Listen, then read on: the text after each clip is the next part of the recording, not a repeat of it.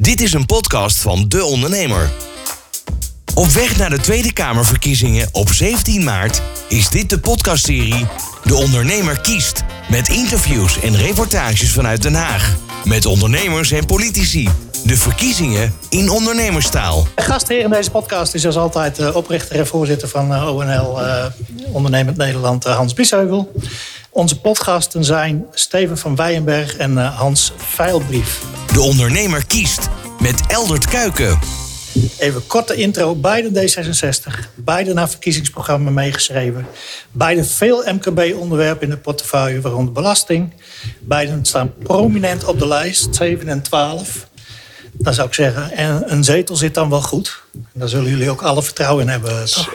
Zeker. Eitje. Zeker. Nee hoor, dat gaat de kiezer over, dat heb ik geleerd. Ja, maar dit vol vertrouwen.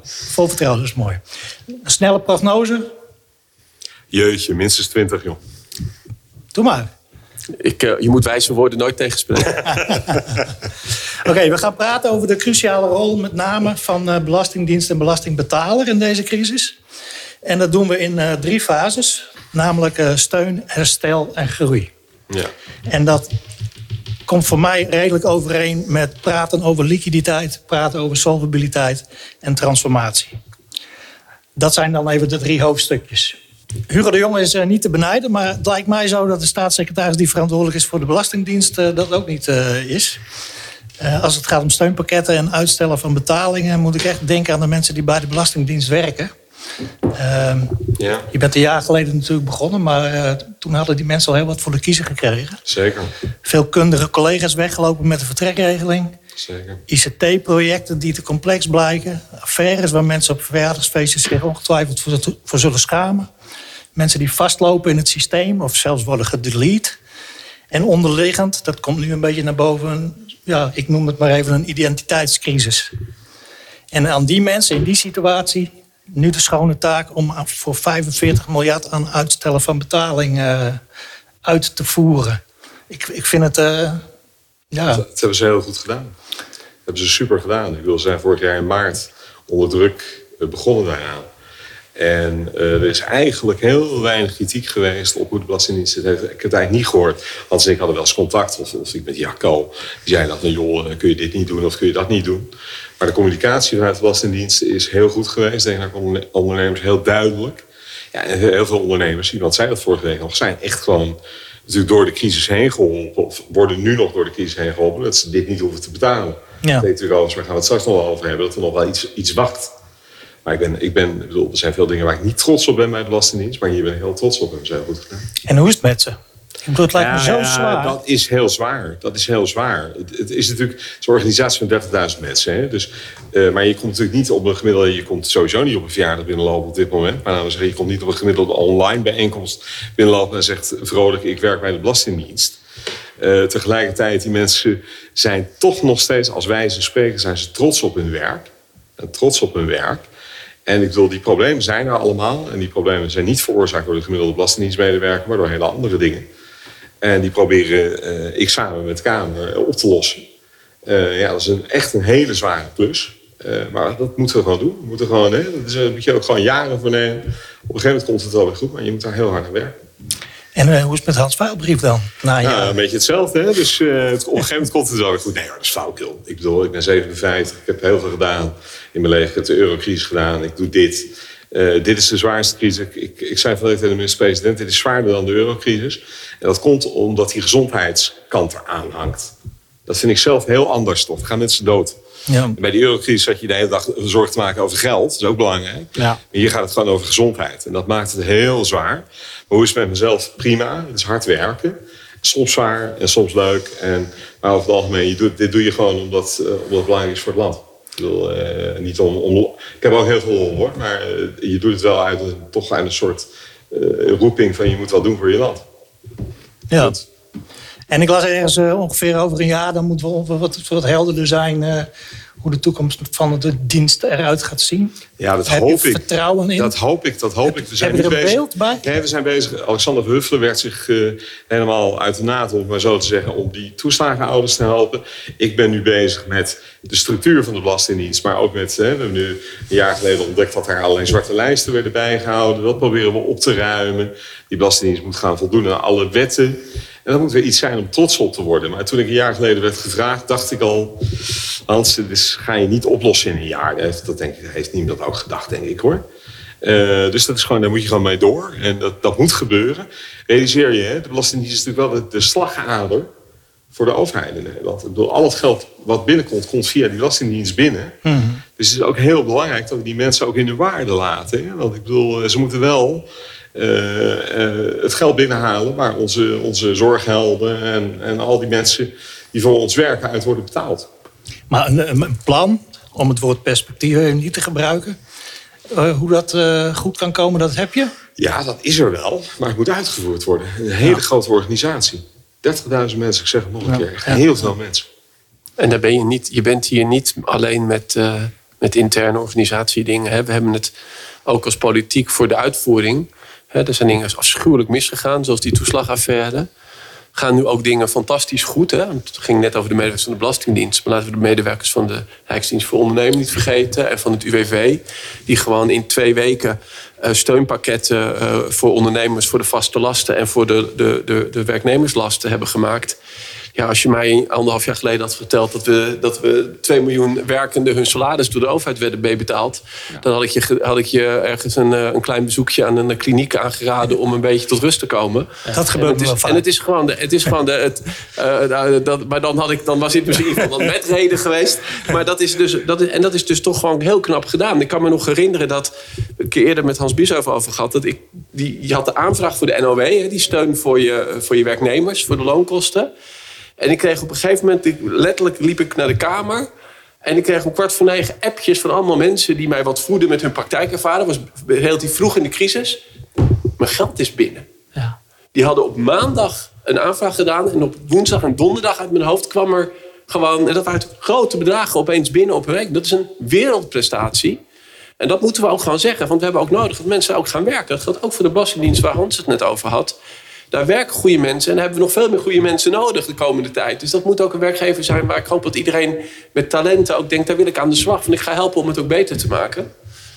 Dus dat is wel, volgens mij juist wel heel mooi nieuws. Dat laat ook zien dat wat je voor ondernemers en voor mensen ook kunt doen in de uitvoering van de overheid. En als politiek moeten we het gewoon eens wat minder ingewikkeld maken. Maar dat is misschien. Ik wil daar wel wat over zeggen. Want eigenlijk wil ik jullie een groot compliment maken. Want ik vind, we hebben nu eigenlijk aangetoond dat het dus wel kan. Hè?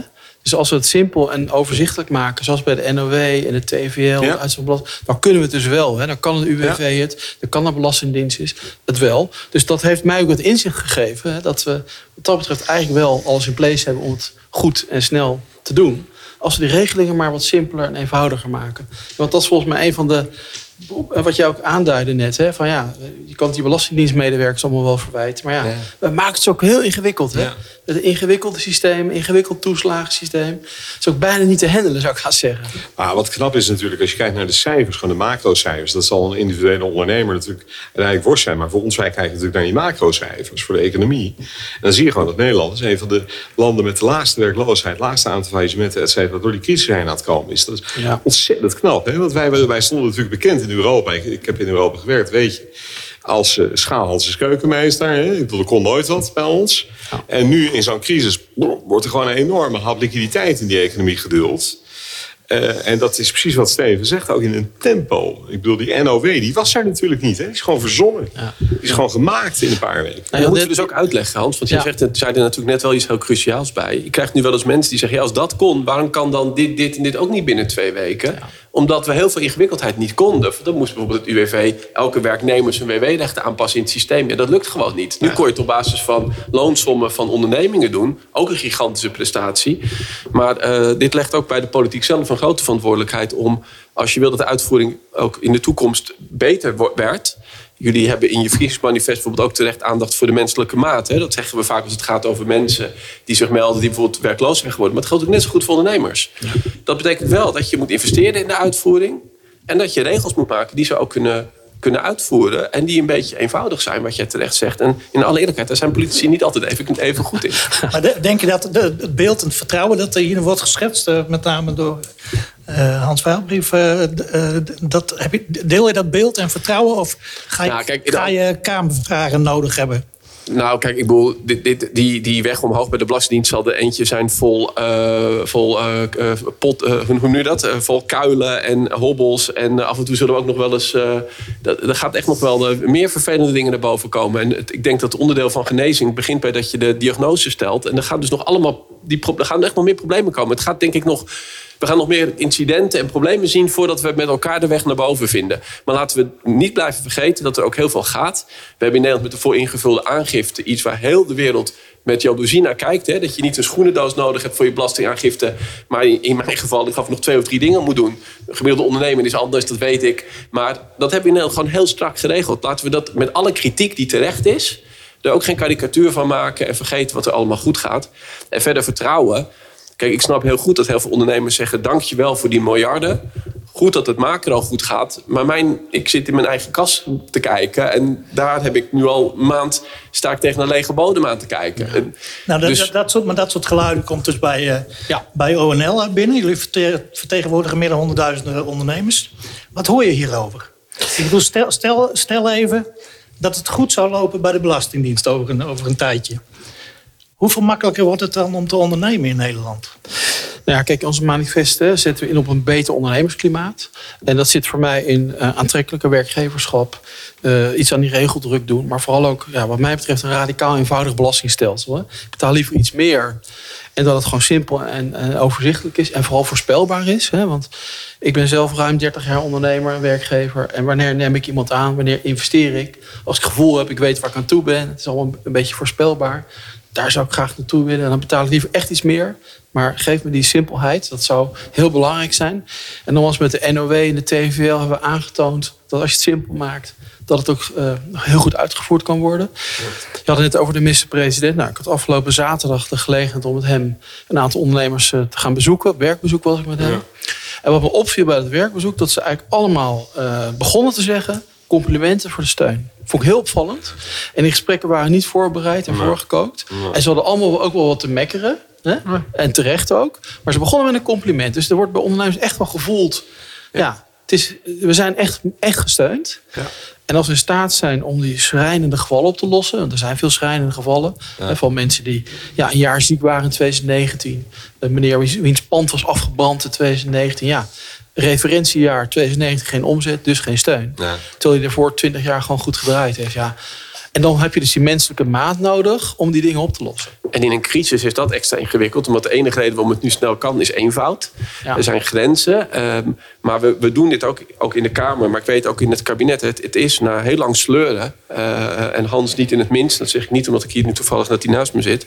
Hebben we toch een startersregeling weten te bedenken. Dat is met vallen en opstaan en misschien wel met plakband. Op de rand van het verantwoorden. Maar de conclusie is, hier moeten we toch iets doen. Soms is het antwoord dan, het lukt niet. Hoe graag we het ook willen. Dat is heel vervelend. Maar dan moeten we dan denk ik ook als politiek ook eerlijk over zijn. Ondernemers nu iets verkopen wat over een maand helemaal niet blijkt te kunnen. Daar hebben we niemand mee geholpen. Dat vind ik foute politiek. Maar bijvoorbeeld met de starters hebben we iets gedaan. Hebben we in de Kamer nog een deel van die groep startende ondernemers eind 2019 ook gezegd. Die gaan we ook nog onderdeel maken van de steunregelingen. En tegelijkertijd, juist het feit dat er dan ook nog problemen zijn. Ja, kom juist maar door. En soms zullen we het niet kunnen oplossen. Maar we gaan dat merk ik breed, van links tot rechts in de politiek. We werken hier echt samen. Dat mag men ook van ons verwachten. Proberen we de problemen op te lossen die juist opkomen. Ik stond hier met Hans bij de horeca. Ja, daar hoor ik hetzelfde. Ja. Die dan wel nu ook aan mij zeggen: Steven, je hebt me ontzettend geholpen. Dat laatste steunpakket is echt een grote stap vooruit. Ja. Maar die waren daarvoor ook heel kritisch dat wat we in december deden echt niet genoeg was. Dan ben ik juist blij dat ze kritisch zijn. Want alleen dan kunnen we er ook proberen weer wat aan te doen. Ja. Yes. Nou, dat is dan wat mij betreft even fase 1. Hè? De steunfase. Daar gaat iedereen praat over liquiditeiten. Ja. Maar dan, ik moet zeggen, ik hoor de stilte voor de storm al. Want er moet wel een keer terug worden betaald. En regeren is vooruitzien, zou ik maar zeggen. Dus hoe gaan we dat doen? Nou ja, daar zit denk ik de grootste Horen jullie de stilte voor de storm ook?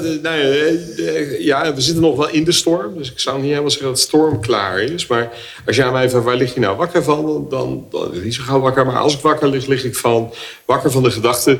hoe help je nou ondernemers met die lege lades waar Hans het over heeft... Steven, hoe help je die nou straks uit de crisis? Met je modewoord kickstart je de economie straks, hè? En een van de dingen waar ik over zit na te denken... we hebben ondernemers, we geven nog weer uitstel in belastingen tot 1 juli... en dan hoeven ze pas te gaan terugbetalen 1 oktober. Maar waar je natuurlijk over zit na te denken is... hoe ga je nou regelingen maken met dat terugbetalen... zodat die een beetje maatwerk geven... zodat ondernemers ook weten... van ik krijg echt de tijd om terug te betalen. En ik geloof wij nu 3 jaar hebben staan, dat is al lang... maar soms zal het misschien ook langer moeten zijn. Want soms gaat dat gewoon natuurlijk niet. Dus dat is wel waar ik weet niet hoe bij Stevens... maar daar zit ik de hele tijd... en we horen dat ook trouwens... ik hoor het ook van ondernemers... als ik een keer ondernemersbijeenkomst heb in de partij... hoor ik dat terug. Mensen die grote ondernemers, de horeca. Ja, hoe moeten we straks weer open? Hoe moeten we straks weer... hoe moeten we opstarten met al die schulden die we bij meeslepen? Niet alleen bij mij, bij de staat, maar ook bij de bank... dat is het grote thema, denk ik. Dat wordt denk ik ook een thema in de verkiezingen. Hè? Hoe we dit moeten doen. Kijk, we hebben al de afgelopen periode steeds gezegd... dat moment waarop we belastinguitstel stoppen... Hè, voordat we in deze nieuwe lockdown kwamen... hadden we al meer tijd gegeven. Nou, dat was goed.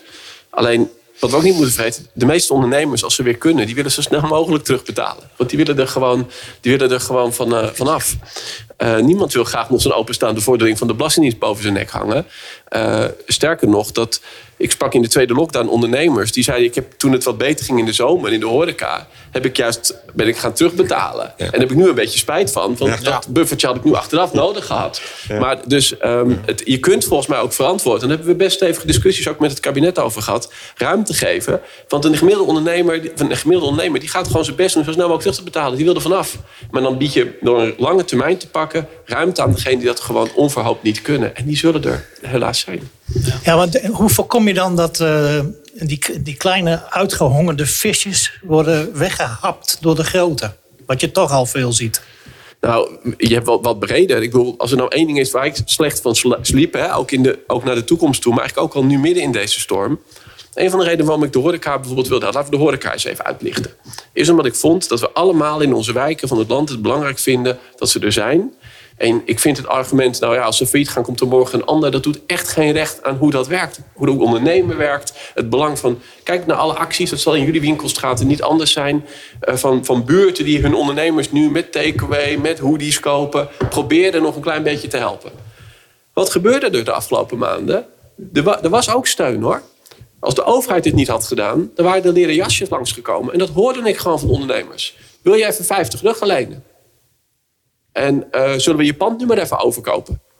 En dat waren niet allemaal types uit zeg maar, het meest nette circuit van de economie. Nee. Sterker nog, ook gewoon criminaliteit die op die manier probeert een voet aan de grond te krijgen. Dus was voor mij echt, daar heb ik echt van gedacht. Ik wil ondernemers al helpen. Want ik wil ze door deze crisis heen helpen die niks met ondernemersrisico te maken heeft.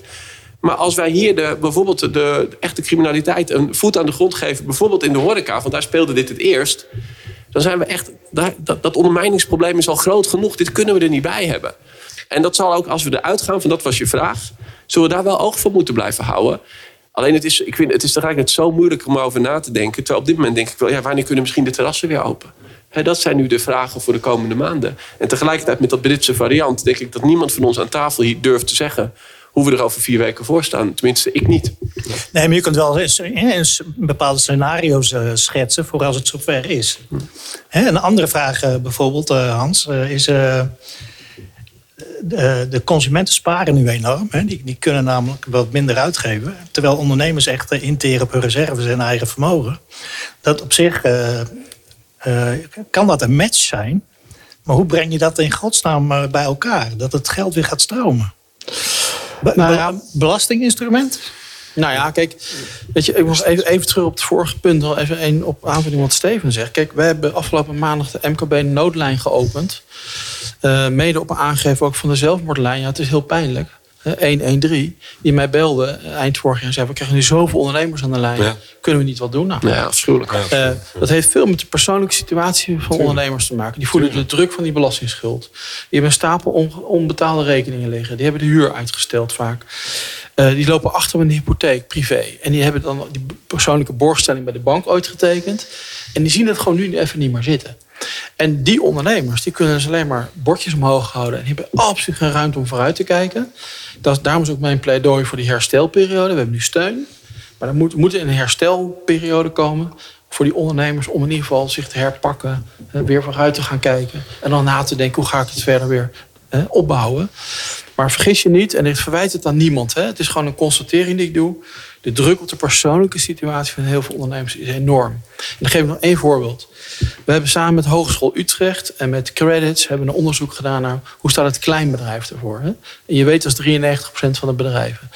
Het inkomen van die ondernemers, 48% zit op bijstandniveau of daaronder. Dus dat is enorm aan het zakken. Want veel van die ondernemers die ik bij de MKB-noodlijn aan de lijn krijg, ik kan al maanden geen inkomen uit mijn bedrijf halen. Want de liquiditeit is er gewoon niet. En ik moet ook mijn kinderen naar school laten gaan en mijn boodschappen doen. Maar het kan gewoon niet. En dan hebben ze gelukkig vaak nog een partner of een moeder die zegt, ik stort wat. Maar dus die persoonlijke situatie vraag ik ook echt aandacht voor. Die is penibel. En zeker aan het kleinbedrijf. Maar geldt denk ik ook voor Hans. Ik spreek veel ondernemers. En wat je dan ook ziet, en ook wel hoort bij sommigen waar je dan een beetje in de boeken mag kijken, is dat natuurlijk ook het privékapitaal er allemaal in zit. En de studiepotjes voor de kinderen en de eigen hypotheek. En dan hoor ik soms verhalen van banken die dan zeggen, dat is goed, maar voor we u gaan helpen, gaan we nog even een hypotheekcheck met u doen. En wat zien we nu toch? U hebt nog een Donald Duck abonnement voor uw kinderen. Ja, dat hakt er. Ik bedoel, dat verhaal dat grijpt mij aan. Dat grijpt mij aan. Ik bedoel, dat zet geen enkele zoden aan de dijk voor een bank. Maar het is wel het laatste stukje eigenwaarde en zelfvertrouwen van een ondernemer wat je dan door het putje trekt. Hè? Ja. En dus ik hoop ook echt dat de banken, en ik snap dat het geen liefdadigheidsinstellingen zijn, maar echt jongens, bij iemand die €0 binnenkomt, is een gesprek over het Donald Duck abonnement volgens mij niet het gesprek om nu te voeren. Ja. En ik vind het goed wat jullie doen in de noodlijn. Het is afschuwelijk dat het nodig is. Maar en wij realiseren ons ook elke keer als we die steun doen. Dat gaat ook allemaal over honderden miljoenen en miljarden. Maar daarachter zitten natuurlijk gewoon werkenden. Ondernemers, werknemers, zelfstandigen. Die gewoon natuurlijk 's avonds gewoon thuis elkaar aan zitten te kijken op de bank. En zeggen, hoe gaan we in hemelsnaam de komende week doorkomen? Ja, en naarmate het langer duurt begint dat nijpender te worden. Hè? Want dan heb je niet alleen die belastingachterstand, maar ook die onbetaalde rekeningen. Ook die hypotheekachterstand, het telt op. En privé en zaken ligt gewoon heel dicht bij elkaar. Maar daarom is die koerswijziging van het kabinet. Het kabinet heeft heel lang een soort dubbele strategie gehanteerd. Die ik begreep. Aan de ene kant overbruggen. Maar we wisten allemaal niet tot hoe lang dat zou zijn. Dus er zat ook afbouw in. En D66, maar ook andere partijen hebben de afgelopen 2 maanden gezegd, we zijn nu vaccins in aantocht. We weten niet hoe donker de komende maanden nog worden. Maar het is licht aan het einde van die tunnel. Die zal nog wel langer zijn dan we allemaal hopen. Maar dan past afbouw niet meer. Dan is het overleven. En je hebt helemaal gelijk, Hans. De eerste maand kan ik zeggen, je hebt toch wel een buffertje. Dan kan ik misschien de 3e maand nog zeggen, maar niet de 12e maand. Nee. En daarom is dat perspectief. Hè? Daarom zei ik net perspectief kickstart. Daarom is dat perspectief zo belangrijk. Je kan nu niet zeggen wanneer dat is met dat virus. Dat kun je niet voorspellen. Dat vroeg je net. Kun je denken in scenario's. Natuurlijk kun je denken in scenario's. Maar één ding weet je zeker. Als straks de boel open kan. Wil je natuurlijk dat die mensen bij wie de kassen leeg zijn, dan ook niet direct achtervolgd worden door mijn inspecteurs. Dat is niet helemaal de gedachte natuurlijk. Dat kan niet waar zijn en ook niet door de banken. Dus daar moeten we echt een goed plan voor maken. Daar ben ik ook aan bezig en zijn we ook over aan het denken. Ik denk dat het ontzettend belangrijk is. En dat begint bij heel veel ondernemers met gewoon open kunnen. Hè? Dan kunnen we nu is het allemaal. Elke ondernemer die ik spreek, bijna die begrijpt heel goed wat er nu gebeurt en waarom je niet open kan. Er komt nu click en collect. Best een spannende stap vind ik zelf, maar wel op aangedrongen. Als het enigszins kan, doe het. Onder het motto ook alles helpt en je onderneming houdt contact met klanten. Ik snap hoe belangrijk dat is, ook juist voor de lange termijn. Hè, dat je je klantenbinding niet verliest.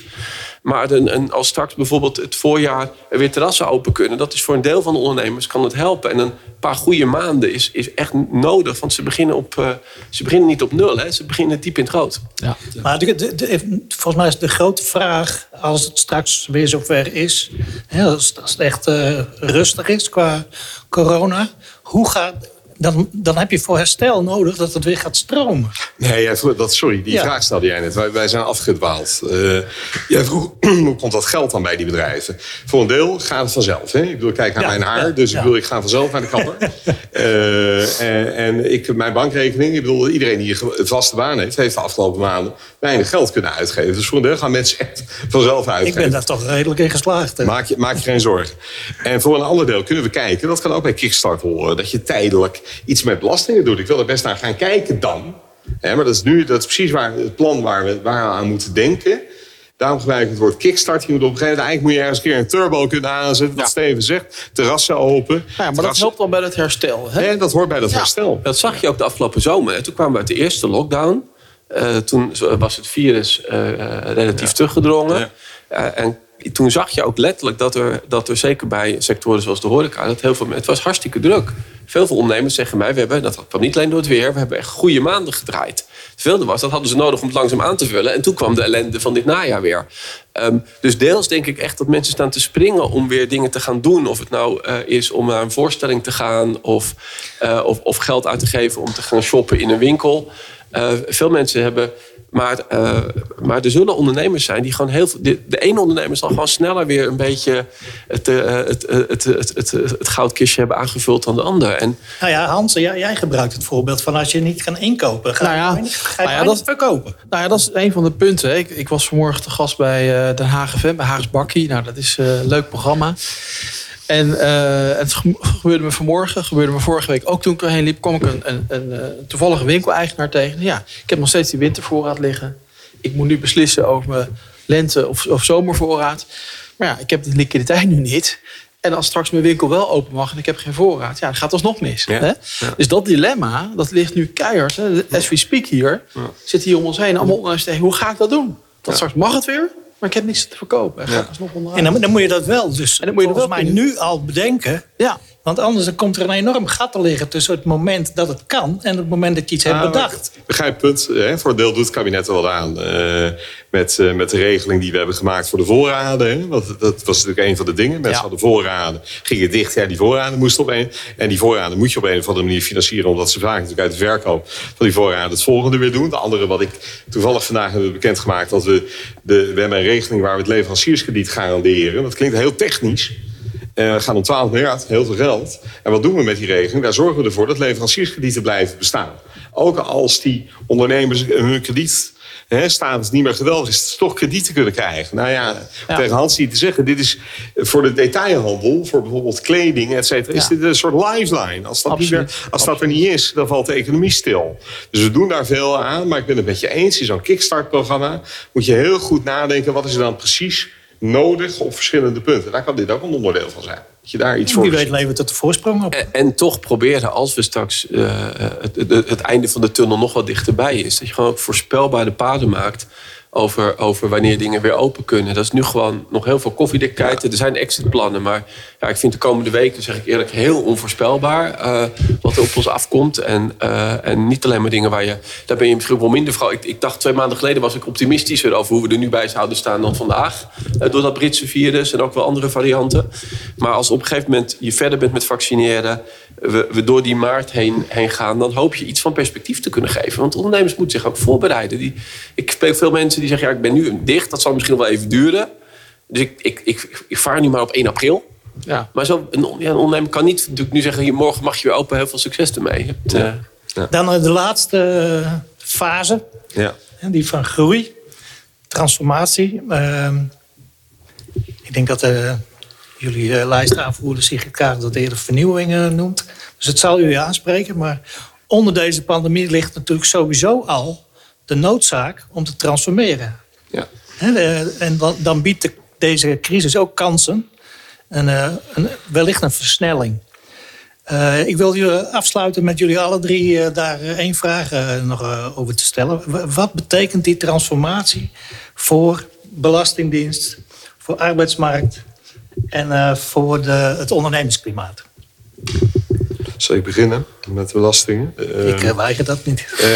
Weet je, ik stond toevallig vorige week in het eerste verkiezingsdebat heb ik gezegd, nou luister, als er 1 ding helder is, dan moet je zorgen dat hoe je de crisis bent ingegaan, dat je niet probeert om vast te houden aan oude dingen.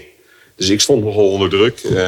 Steven kan erover meepraten. Om bijvoorbeeld de ticketheffing. Ze zeiden, nou, doe maar niet hoor. Want luchtvaart heeft het wel zo moeilijk. Ja, jongens. Maar ja, er werd veel te veel gevlogen. En die kerosine was niet belast. Dat is raar om daar al geen belasting op te heffen. Dus dat heb ik toch gedaan. CO2-heffing industrie is niet populair bij sommige delen van de industrie. We staan keurig aan bij wat we in Europa doen. Hebben we toch gedaan.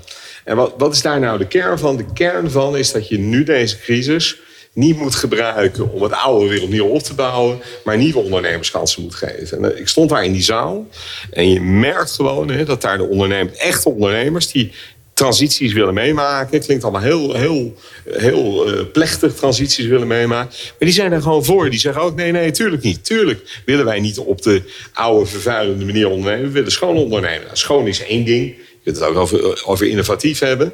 En hoe helpt daar dan belastingen bij? Nou, ik gaf je net 2 voorbeelden. En wij hebben in ons programma gaan we daar verder mee om die economie te vernieuwen. Tegelijkertijd moet die belastingheffer geen ondernemertje pesten zijn. En dat heeft het soms, dat karakter. Nogmaals, mijn vader zuchtte vroeger als hij weer de brievenbus hoorde en dan viel er een blauwe envelop naar binnen. Dan sprak hij de beroemde woorden, daar heb ik weer een brief van mijn penvriend. Maar dat moet het niet zijn. Dat moet het niet zijn. Maar het moet wel, dus ondernemers moeten begrijpen wat voor perspectief er is. Nou, dat dus. Ja, dus niet nog meer regels en wantrouwen? Nee. Het is helder. Ingewikkelder kunnen we het niet maken. Het is een helder perspectief op een schonere economie, een vernieuwendere economie. En nogmaals, laten we ook niet te lelijk doen over Nederland. Nederland is daar al. Nederland is een hele moderne economie, maar we moeten verder aan bouwen. En dat kun je helpen met belastingen. En dat probeer ik te doen. Ja, en dat geldt. Kijk, op de arbeidsmarkt. Een van de lessen is volgens mij. Ik weet dat heel veel ondernemers. Elk gesprek over de arbeidsmarkt gaat over de loondoorbetaling bij ziekte. 2 jaar door loondoorbetaling bij ziekte, wat gewoon een ondernemer met 5 of 10 medewerkers zegt, dat vind ik gewoon, dat hangt als een molensteen om mijn nek. Dus ik durf geen mensen aan te nemen. Ja. Nou, daar willen we ook, dat halveren we gewoon, die duur. En het tweede wat ik wel belangrijk vind is dat we ook een paar goede dingen uit deze crisis behouden. Dus dat is lastig als je er middenin zit, om ook toch het goede te blijven zien. Maar laat ik maar dan een beetje optimistisch ook eindigen. We hebben nu gezien dat we eindelijk, vind ik, nu gaan zorgen dat we veel meer mensen van werk naar werk helpen, in plaats van dat ze eerst hun baan moeten verliezen. Op dit moment, de werkloosheid is laag. Maar waar in sommige sectoren mensen nu gewoon niet kunnen werken, zijn andere sectoren dringend op zoek naar personeel. En zie je dat het nu opeens lukt om de ene werkgever te zeggen, weet je wat, ik neem wel mensen van jou.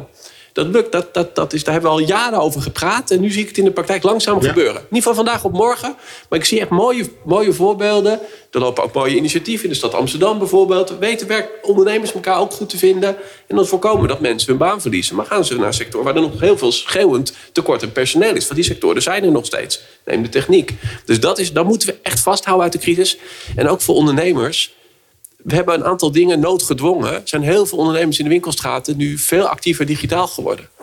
En die strijd, en ik denk, als ik heel positief mag eindigen, ik denk als één ding de gemiddelde Nederlandse klant heeft gezien, is dat met alle liefde voor de supermarkt en voor bol.com, wat je kwijtraakt als in jouw winkelstraat de winkels niet kunt zijn. Dus ik hoor veel mensen zeggen, ja, dit is eigenlijk de definitieve doorbraak van het internetwinkelen. En mijn antwoord is altijd, ja, dat snap ik, maar aan de andere kant ook de doorbraak dat ook de winkel om de hoek met dat soort dingen misschien nog meer gaat doen dan die al deed. En ik hoop eindelijk de erkenning dat mensen ook zien wat je kwijtraakt. Ik ben opgegroeid in een heel klein dorpje in de kop van Noord-Holland. En op een gegeven moment kwam er een grote supermarkt, 10 kilometer verderop. En daar ging iedereen heen. En 5 jaar later stond iedereen klagend met elkaar dat de kruidenier was verdwenen en de slager was dicht. En ik hoop dat deze crisis ons met de neus op de feiten doet. Koop lokaal. Dat je gewoon, en ik denk dat er ook in die zin echt een herwaardering is van die ondernemers in jouw wijk. Dus in die zin, maar goed, dat is mijn optimisme. Ik merk het bij mezelf ook nog veel actiever dan ik al was.